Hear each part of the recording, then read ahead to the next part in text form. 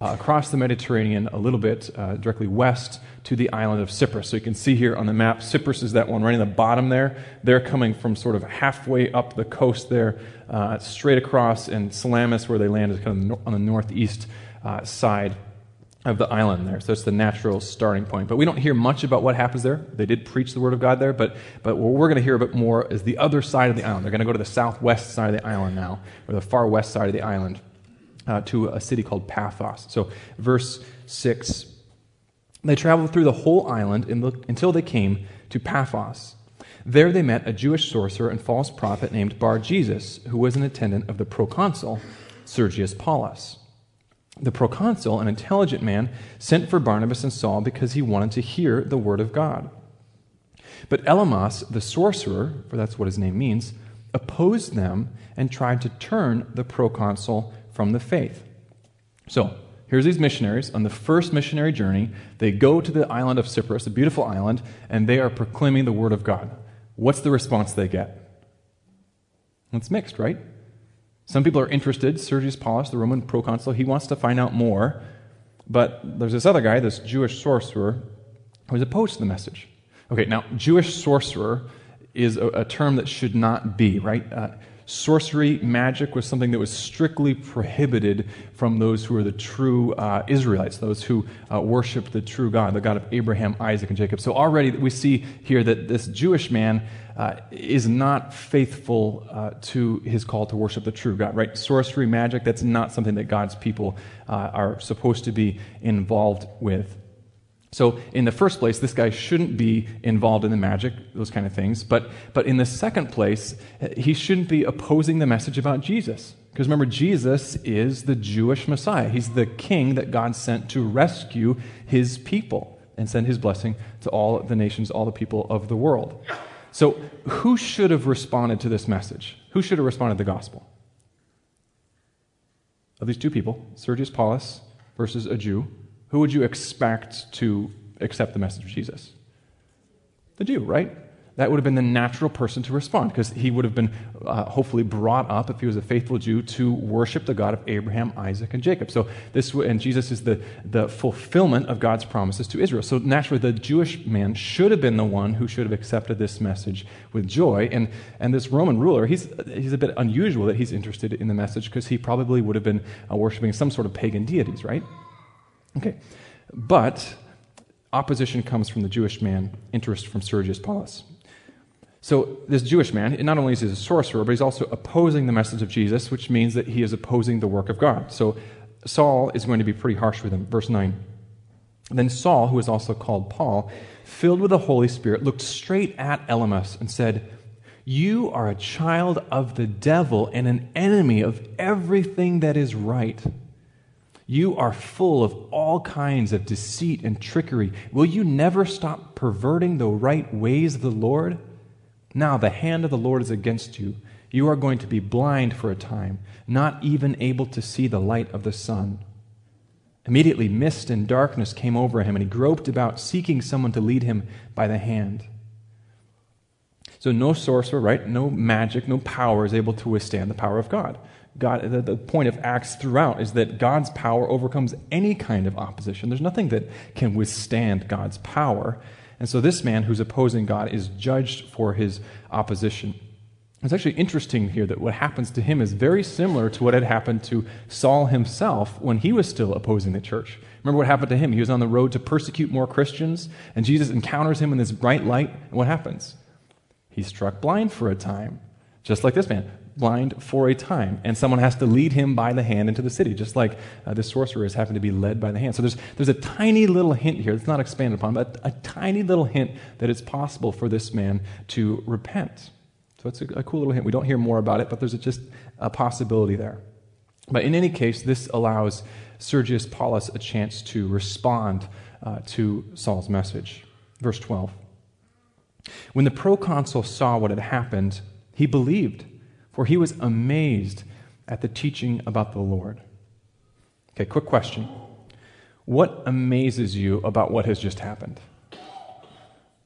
I'm amazed by the guy who got struck blind, right? That's a pretty powerful demonstration of God's power, something that you're not going to forget if you see that kind of thing happen. But what is Sergius Paulus amazed at? The end of verse 12. He's amazed at the teaching about the Lord. He's amazed at this message about Jesus because it's an incredible message. I mean, that's a great line. We're amazed because here's a display of power, but this man is amazed not only at the display of power, but the fact that this message is powerful. There's life in this message. Okay, so these Christians, these first missionaries, they come to the island of Cyprus with a message to tell, and as they do so, they meet up with a mixed response. Some people want to hear more, they're amazed at the message, and others oppose it and they reject it. But really, I was thinking about this. It shouldn't surprise us that there's some people who want to hear and some people who don't want to hear, right? This happens at our house all the time. Emily and I have a song that we like to sing that the lyrics are, "Children, obey your parents in the Lord." We sing this often in our household, but surprisingly, our kids don't share our enthusiasm for this song. Rather than joining in and kind of making it a nice family round of it, they cover their ears and run off down the hall and say, "Don't sing that song anymore." I think it sounds like a perfectly great song to me. But I think in a couple of years we'll be expected to hear the second rendition of it. They're going to kind of build in the lyrics, "Fathers, don't exasperate your children." So they're going to get me back eventually as they are taught the Bible. So here's the first stop. The first missionary journey, first major stop that we see. A Jewish sorcerer opposes the message about Jesus, but a Roman ruler believes it and accepts it. Okay, good? Any questions? You can ask questions. We could do that. No? We're good? Okay. Stop 2. You can stop me at any point. We're okay. Really. It'll be a fun morning. Okay, stop 2 takes us inland then, off the island, straight north to the city of Pisidian Antioch. So there's another Antioch. There's lots of Antiochs throughout the ancient Middle Eastern world here because of someone naming them. This is a more minor one. The Antioch that they came from is like the third biggest city in the Roman Empire, a really major city in northern Palestine here. This is a more minor city inland up these steep mountains to get there. So let's see what happens there. Verse 13. From Paphos, where they just were, Paul and his companions sailed to Perga in Pamphylia, north, where John left them to return to Jerusalem. From Perga they went on to Pisidian Antioch. On the Sabbath they entered the synagogue and sat down. After reading from the law and the prophets, the leaders of the synagogue sent them word, saying, "Brothers, if you have a word of exhortation for the people, please speak." So Paul and Barnabas go to this new town, and being Jews themselves, they worship with the gathered God-fearers there. They worship in the synagogue. And probably because they had heard something of their reputation, something of their training, they invite Paul to speak. And so he takes this as an opportunity to proclaim the gospel. Verse 16. Standing up, Paul motioned with his hand and said, "Fellow Israelites and you Gentiles who worship God, listen to me. The God of the people of Israel chose our ancestors. He made the people prosper during their stay in Egypt.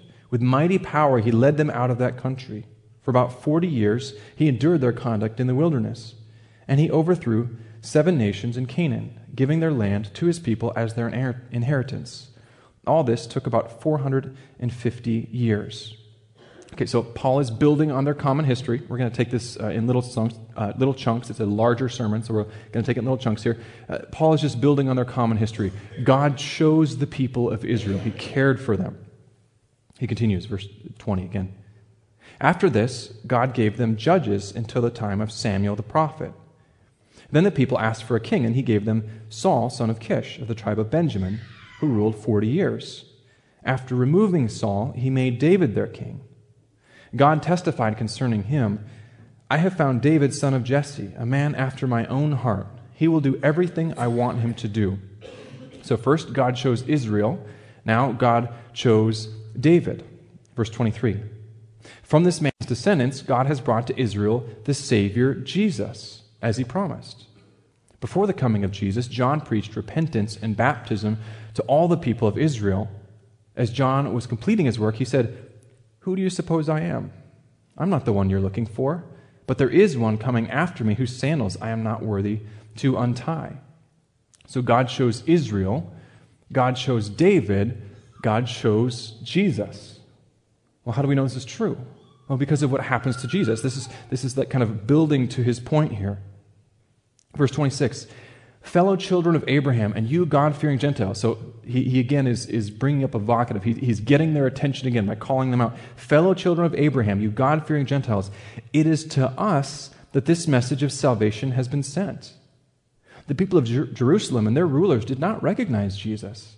Yet in condemning him, they fulfilled the words of the prophets that are read every Sabbath. Though they found no proper ground for a death sentence, they asked Pilate to have him executed. When they carried out all that was written about him, they took him down from the cross and laid him in a tomb. But God raised him from the dead, and for many days he was seen by those who traveled with him from Galilee to Jerusalem. They are now his witnesses to our people. We tell you the good news. What God promised to our ancestors, he has fulfilled for us, their children, by raising up Jesus. As it is written in the second Psalm, you are my son, today I have become your father. God raised him from the dead so that he will never be subject to decay. As God said, I will give you the holy and sure blessings promised to David. So it is also stated elsewhere, you will not let your Holy One see decay. Now, when David had served God's purpose in his own generation, he fell asleep. He was buried with our ancestors, and his body decayed. But the one whom God raised from the dead did not see decay. So what happened in Jesus' life shows that God did in fact choose him. So God chose the people of Israel. He cared for them. He chose David, and he chose Jesus. And this is confirmed by Jesus' life. And even when Jesus was rejected, that was part of God's plan. And we can see that God had spoken through his prophets to indicate that this would happen. So you look at a text like Isaiah 53, like, who has believed our message? He was despised. He was rejected. This is spoken of Jesus. So it's not surprising. It's actually a confirmation of God's work that he was rejected by the people. And that is further confirmed by this powerful resurrection. God raised him from death. So his death was in confirmation of the prophecies. His resurrection is further confirmation that God did, in fact, choose him. And that, too, was part of God's plan. Hence the quotation here from Psalm 2, the quotation from Isaiah 55, and then from Psalm 16:10. And Paul's saying this is good news. God is fulfilling for us in our time what he had promised through his prophets. But here's the question. Why is this actually good news? That's where he's getting to next. Let's get back to the text, verse 38. Therefore, my friends, I want you to know that through Jesus, the forgiveness of sins is proclaimed to you. Through him, everyone who believes is set free from every sin, a justification you were not able to obtain under the law of Moses. Okay, now this 2-verse section here is huge. This is pivotal to the whole speech. It's basically the center, the point of everything that Paul has said. It's foundational to his message, and it'll pour out into all the letters that he writes to the churches later. This is central to his message. What the death and resurrection of Jesus accomplish is the forgiveness of sins. That's what's at stake in this message. That's why it's good news. It's good news because it means that if you believe in Jesus, you're forgiven. You have justification before God. Okay, now that means a timeout, right? Justification is one of those very, very churchy words. And probably 90% of us don't know what that word means, right? Justification is a heavy, big word. But it's so important that we have to use it. We have to understand what it means because it's central to the message of the faith. Martin Luther said that the church stands or falls on this article of justification. So what is justification about? Well, the Bible teaches us that we are all sinners. So we'll go back to Romans 3:23. For all have sinned and fallen short of the glory of God. All of us have rejected God by turning away from him, going our own way, and we've set ourselves up as God's enemies. And the Bible says that what that means is that we deserve death. So Romans 6:23, the wages of sin is death. What we deserve, justice, is for us to spend eternity in hell. That's what the Bible says. That's justice. Justification changes all of that. Jesus dies to take away the death sentence, to take away the penalty of hell for us. Justification means that Jesus takes your sin from your heart, and the penalty that's pushing over you because of your sin, he takes that sin away, and in its place, he gives you his own righteousness. Again, Luther called that the happy exchange. I love that term, the happy exchange. He takes your sin away, and he gives you his own righteousness. That's justification. And because of that, what that means then is that when you stand before the judgment seat of God, the holy God who cannot stand sin, when you stand before the judgment seat of God, you stand there innocent, righteous, forgiven.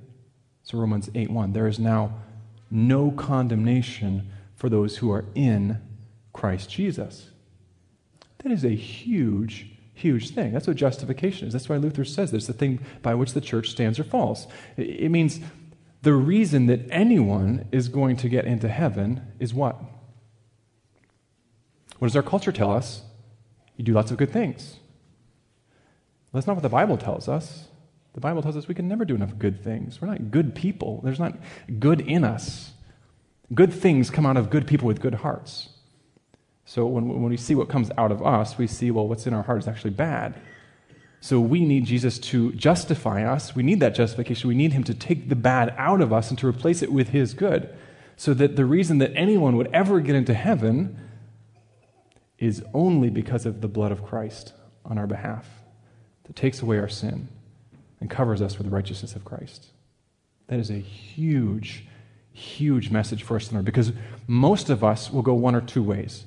We'll either go down the road of, I am somehow going to find a way to earn my way into heaven, whether or not you'd admit it, or say it out loud that way, because you might know better.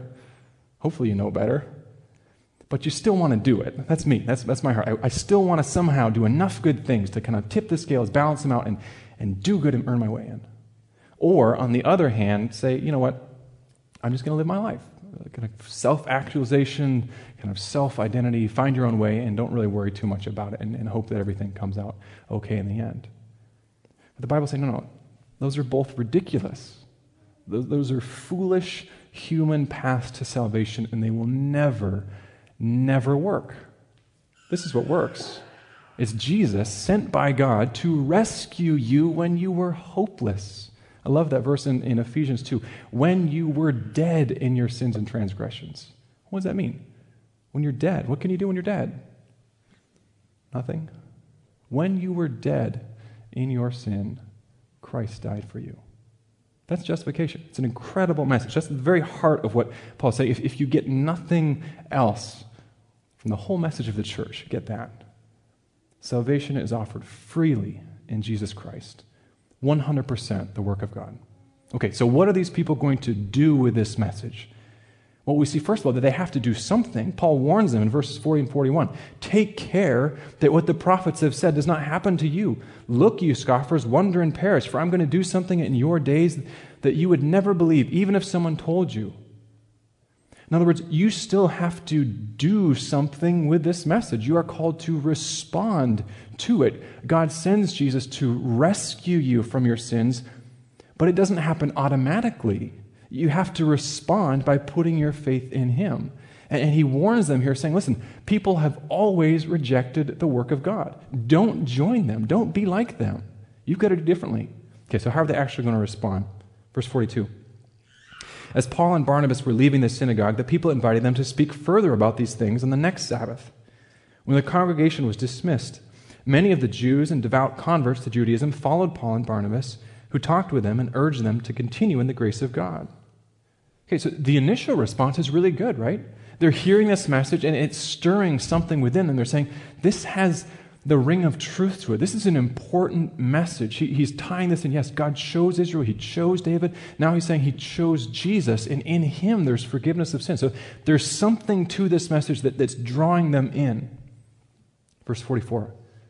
On the next Sabbath, almost the whole city gathered to hear the word of the Lord. When the Jews saw the crowds, they were filled with jealousy. They began to contradict what Paul was saying and heaped abuse on him. Things start off so well, but then immediately they go sour. Why? Because they were jealous. This is so heartbreaking. It's so ridiculous, right? That they've heard the message. It has stirred their hearts. They see something here. They make arrangements to find out more. But then all of a sudden, this weird thing of jealousy creeps up, and they're disappointed that all of these people would want to come and hear this wonderful good news about God's salvation in Jesus, and they're jealous of his ministry, and so they start to turn and actually badmouth Paul and make it so that he can't continue to preach the gospel. It's an incredibly sad thing. So Paul and Barnabas point out what's happening, and then they turn to those who will hear. Verse 46 to the end. Then Paul and Barnabas answered them boldly, "We had to speak the word of God to you first. Since you reject it and do not consider yourselves worthy of eternal life, we now turn to the Gentiles. For this is what the Lord has commanded us.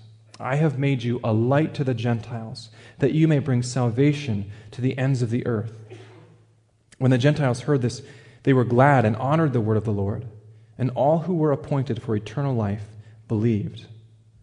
The word of the Lord spread through the whole region, but the Jewish leaders incited the God-fearing women of high standing and the leading men of the city.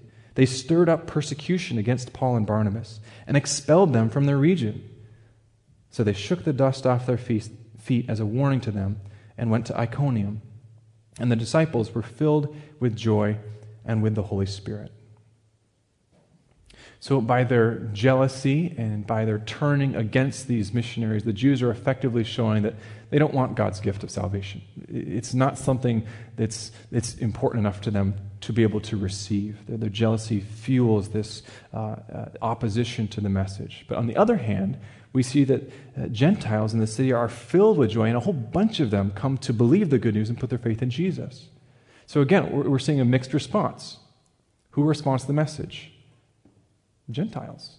The people that we might not have originally thought would be people who would respond. And who doesn't respond to the message? Well, Jews. People who should have responded well, because, again, Jesus is their Messiah. He is the Jewish Messiah, in line with everything that God has done for the people of Israel.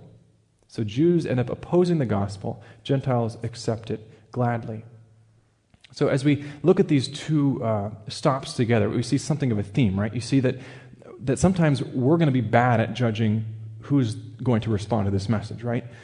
And we do this sometimes today too. It's easy for us to think, well, this is someone who probably will be okay with me talking about Jesus around them, but this is someone that, I don't know, I'm just not going to talk to Jesus about them because they probably don't want to hear about it. We make assumptions about who will and who won't want to hear the message about Jesus. Maybe you have kind of a secret little kind of churchiness radar. You're like, well, this person, they're like a 4 on the churchiness spectrum. I can't really see them in church, so I'm not going to talk about Jesus too much. I'll kind of downplay the church aspect of my life. Or you see someone else, well, they look pretty churchy. I could see them in church. They're like an 8 or a 9 on the churchiness spectrum. So I'll talk about Jesus when they're there. Just kind of throw a couple of hints in there. Oh, yeah, I go to church and things like that. But you change. You're judging whether someone's going to respond to the message of Jesus or not, right? Okay, this is important. We're not called to judge who might respond to the gospel. We are called to take the good news of Jesus everywhere we go. Because here's the thing.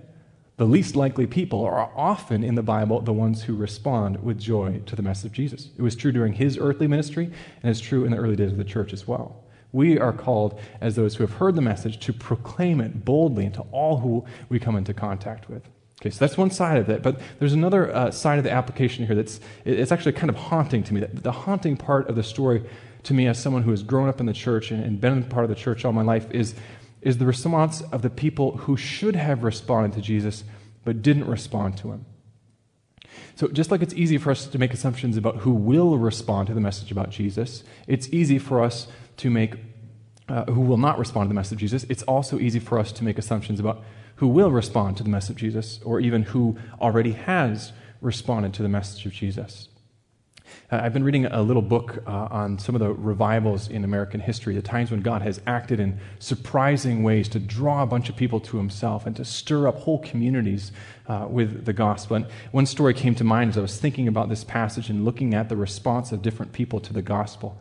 a church had invited a pastor from a neighboring town to come and to preach in their church because they had heard that neighboring town had some just amazing things happening. God was using the church to bring a bunch of people to himself, like the really hardened people, the people, again, that you wouldn't expect to receive the message. They were receiving it with joy. Lives were changing. It was just really, really exciting. And that wasn't happening in their church. It wasn't happening in their town. They didn't know why, and so they wanted to bring in this preacher to kind of share what was happening and to share the gospel. So this guest preacher came and he preached a clear message of God's salvation in Jesus Christ, not on works, not on anything else, but God's salvation in Jesus. And then at the end, he offered an invitation. He invited people right then and there to respond to the message of salvation, to come and to pray a prayer of repentance and a prayer of faith in Jesus, right at the end of the service. And to his surprise, the first person to come up the aisle in response was the church's pastor. Right? He had a lot of familiarity with the church. He had assumed all of his life that he was a Christian because he knew the Bible, he'd been in church, he had so much familiarity, but he realized that he had never personally responded to the gospel message by putting his faith in Jesus. Let's be clear on this. The gospel is a message that demands a response. Right? Paul and Barnabas, these missionaries, they don't travel across seas and up mountains and all this stuff to proclaim the good news so that you can have sort of a, hey, that's an interesting message, and move on with your life kind of response with it. This is a message that is life-changing, and it demands something of us. Either God did send Jesus to rescue us from our sins, or he didn't. And if he did, the only response that makes any sense is to turn away from our sins and to accept the gift that God offers us in Jesus, right? So it's a message that demands a response. I look at what happened with the Jews here, with both the sorcerer, the magician, and the Jews in Antioch. I think this really demands that we, as people who gather in a church, do some soul searching. See, these Jews, they knew to worship the right God. They were ostensibly worshiping the right God, and they would gather every week on the Sabbath to hear God's word, likely to sing psalms together. They were gathering in a church-like setting, hearing the word of God week after week after week.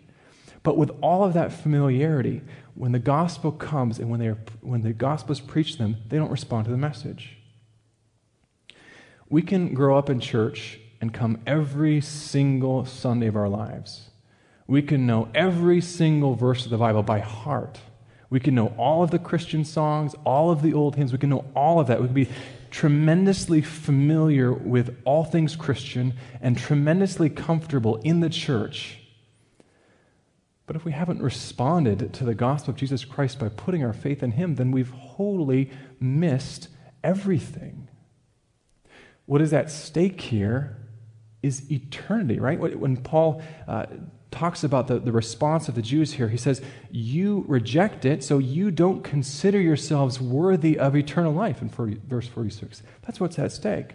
What is being offered in Jesus is eternal life.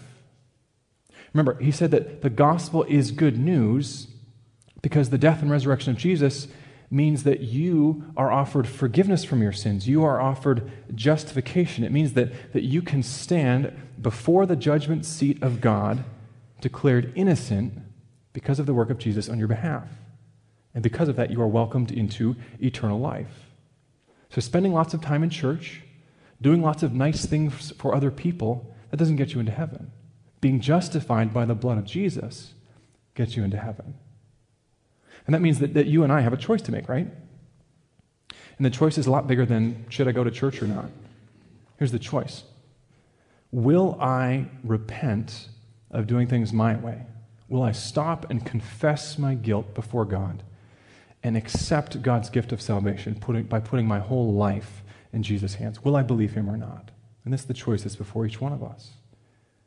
That's what it means to respond rightly to the message. The gospel of Jesus Christ is a message that demands a response. And the only response that leads to life is to put our whole lives in Jesus, to trust him with everything, absolutely everything. That's the only response that leads to God's eternal life. It's the gift that's offered to every one of us. So I do want you to have a chance to respond. If you're sitting here thinking, boy, I realize that I've never actually responded to it. I've been in church a long time. I've been familiar with it, but I've never actually made that response to you. I'm going to stay up here just for a few minutes after the service. I'd love to walk you through what it means to put your faith in Jesus. That would be a great joy. Don't do it for social pressure, but if God is pushing you in that direction, don't let social pressure keep you from coming up, if that makes sense. So please do. I'll be up here after the service. Do come up if you do feel God's prompting. But remember that's the point, right?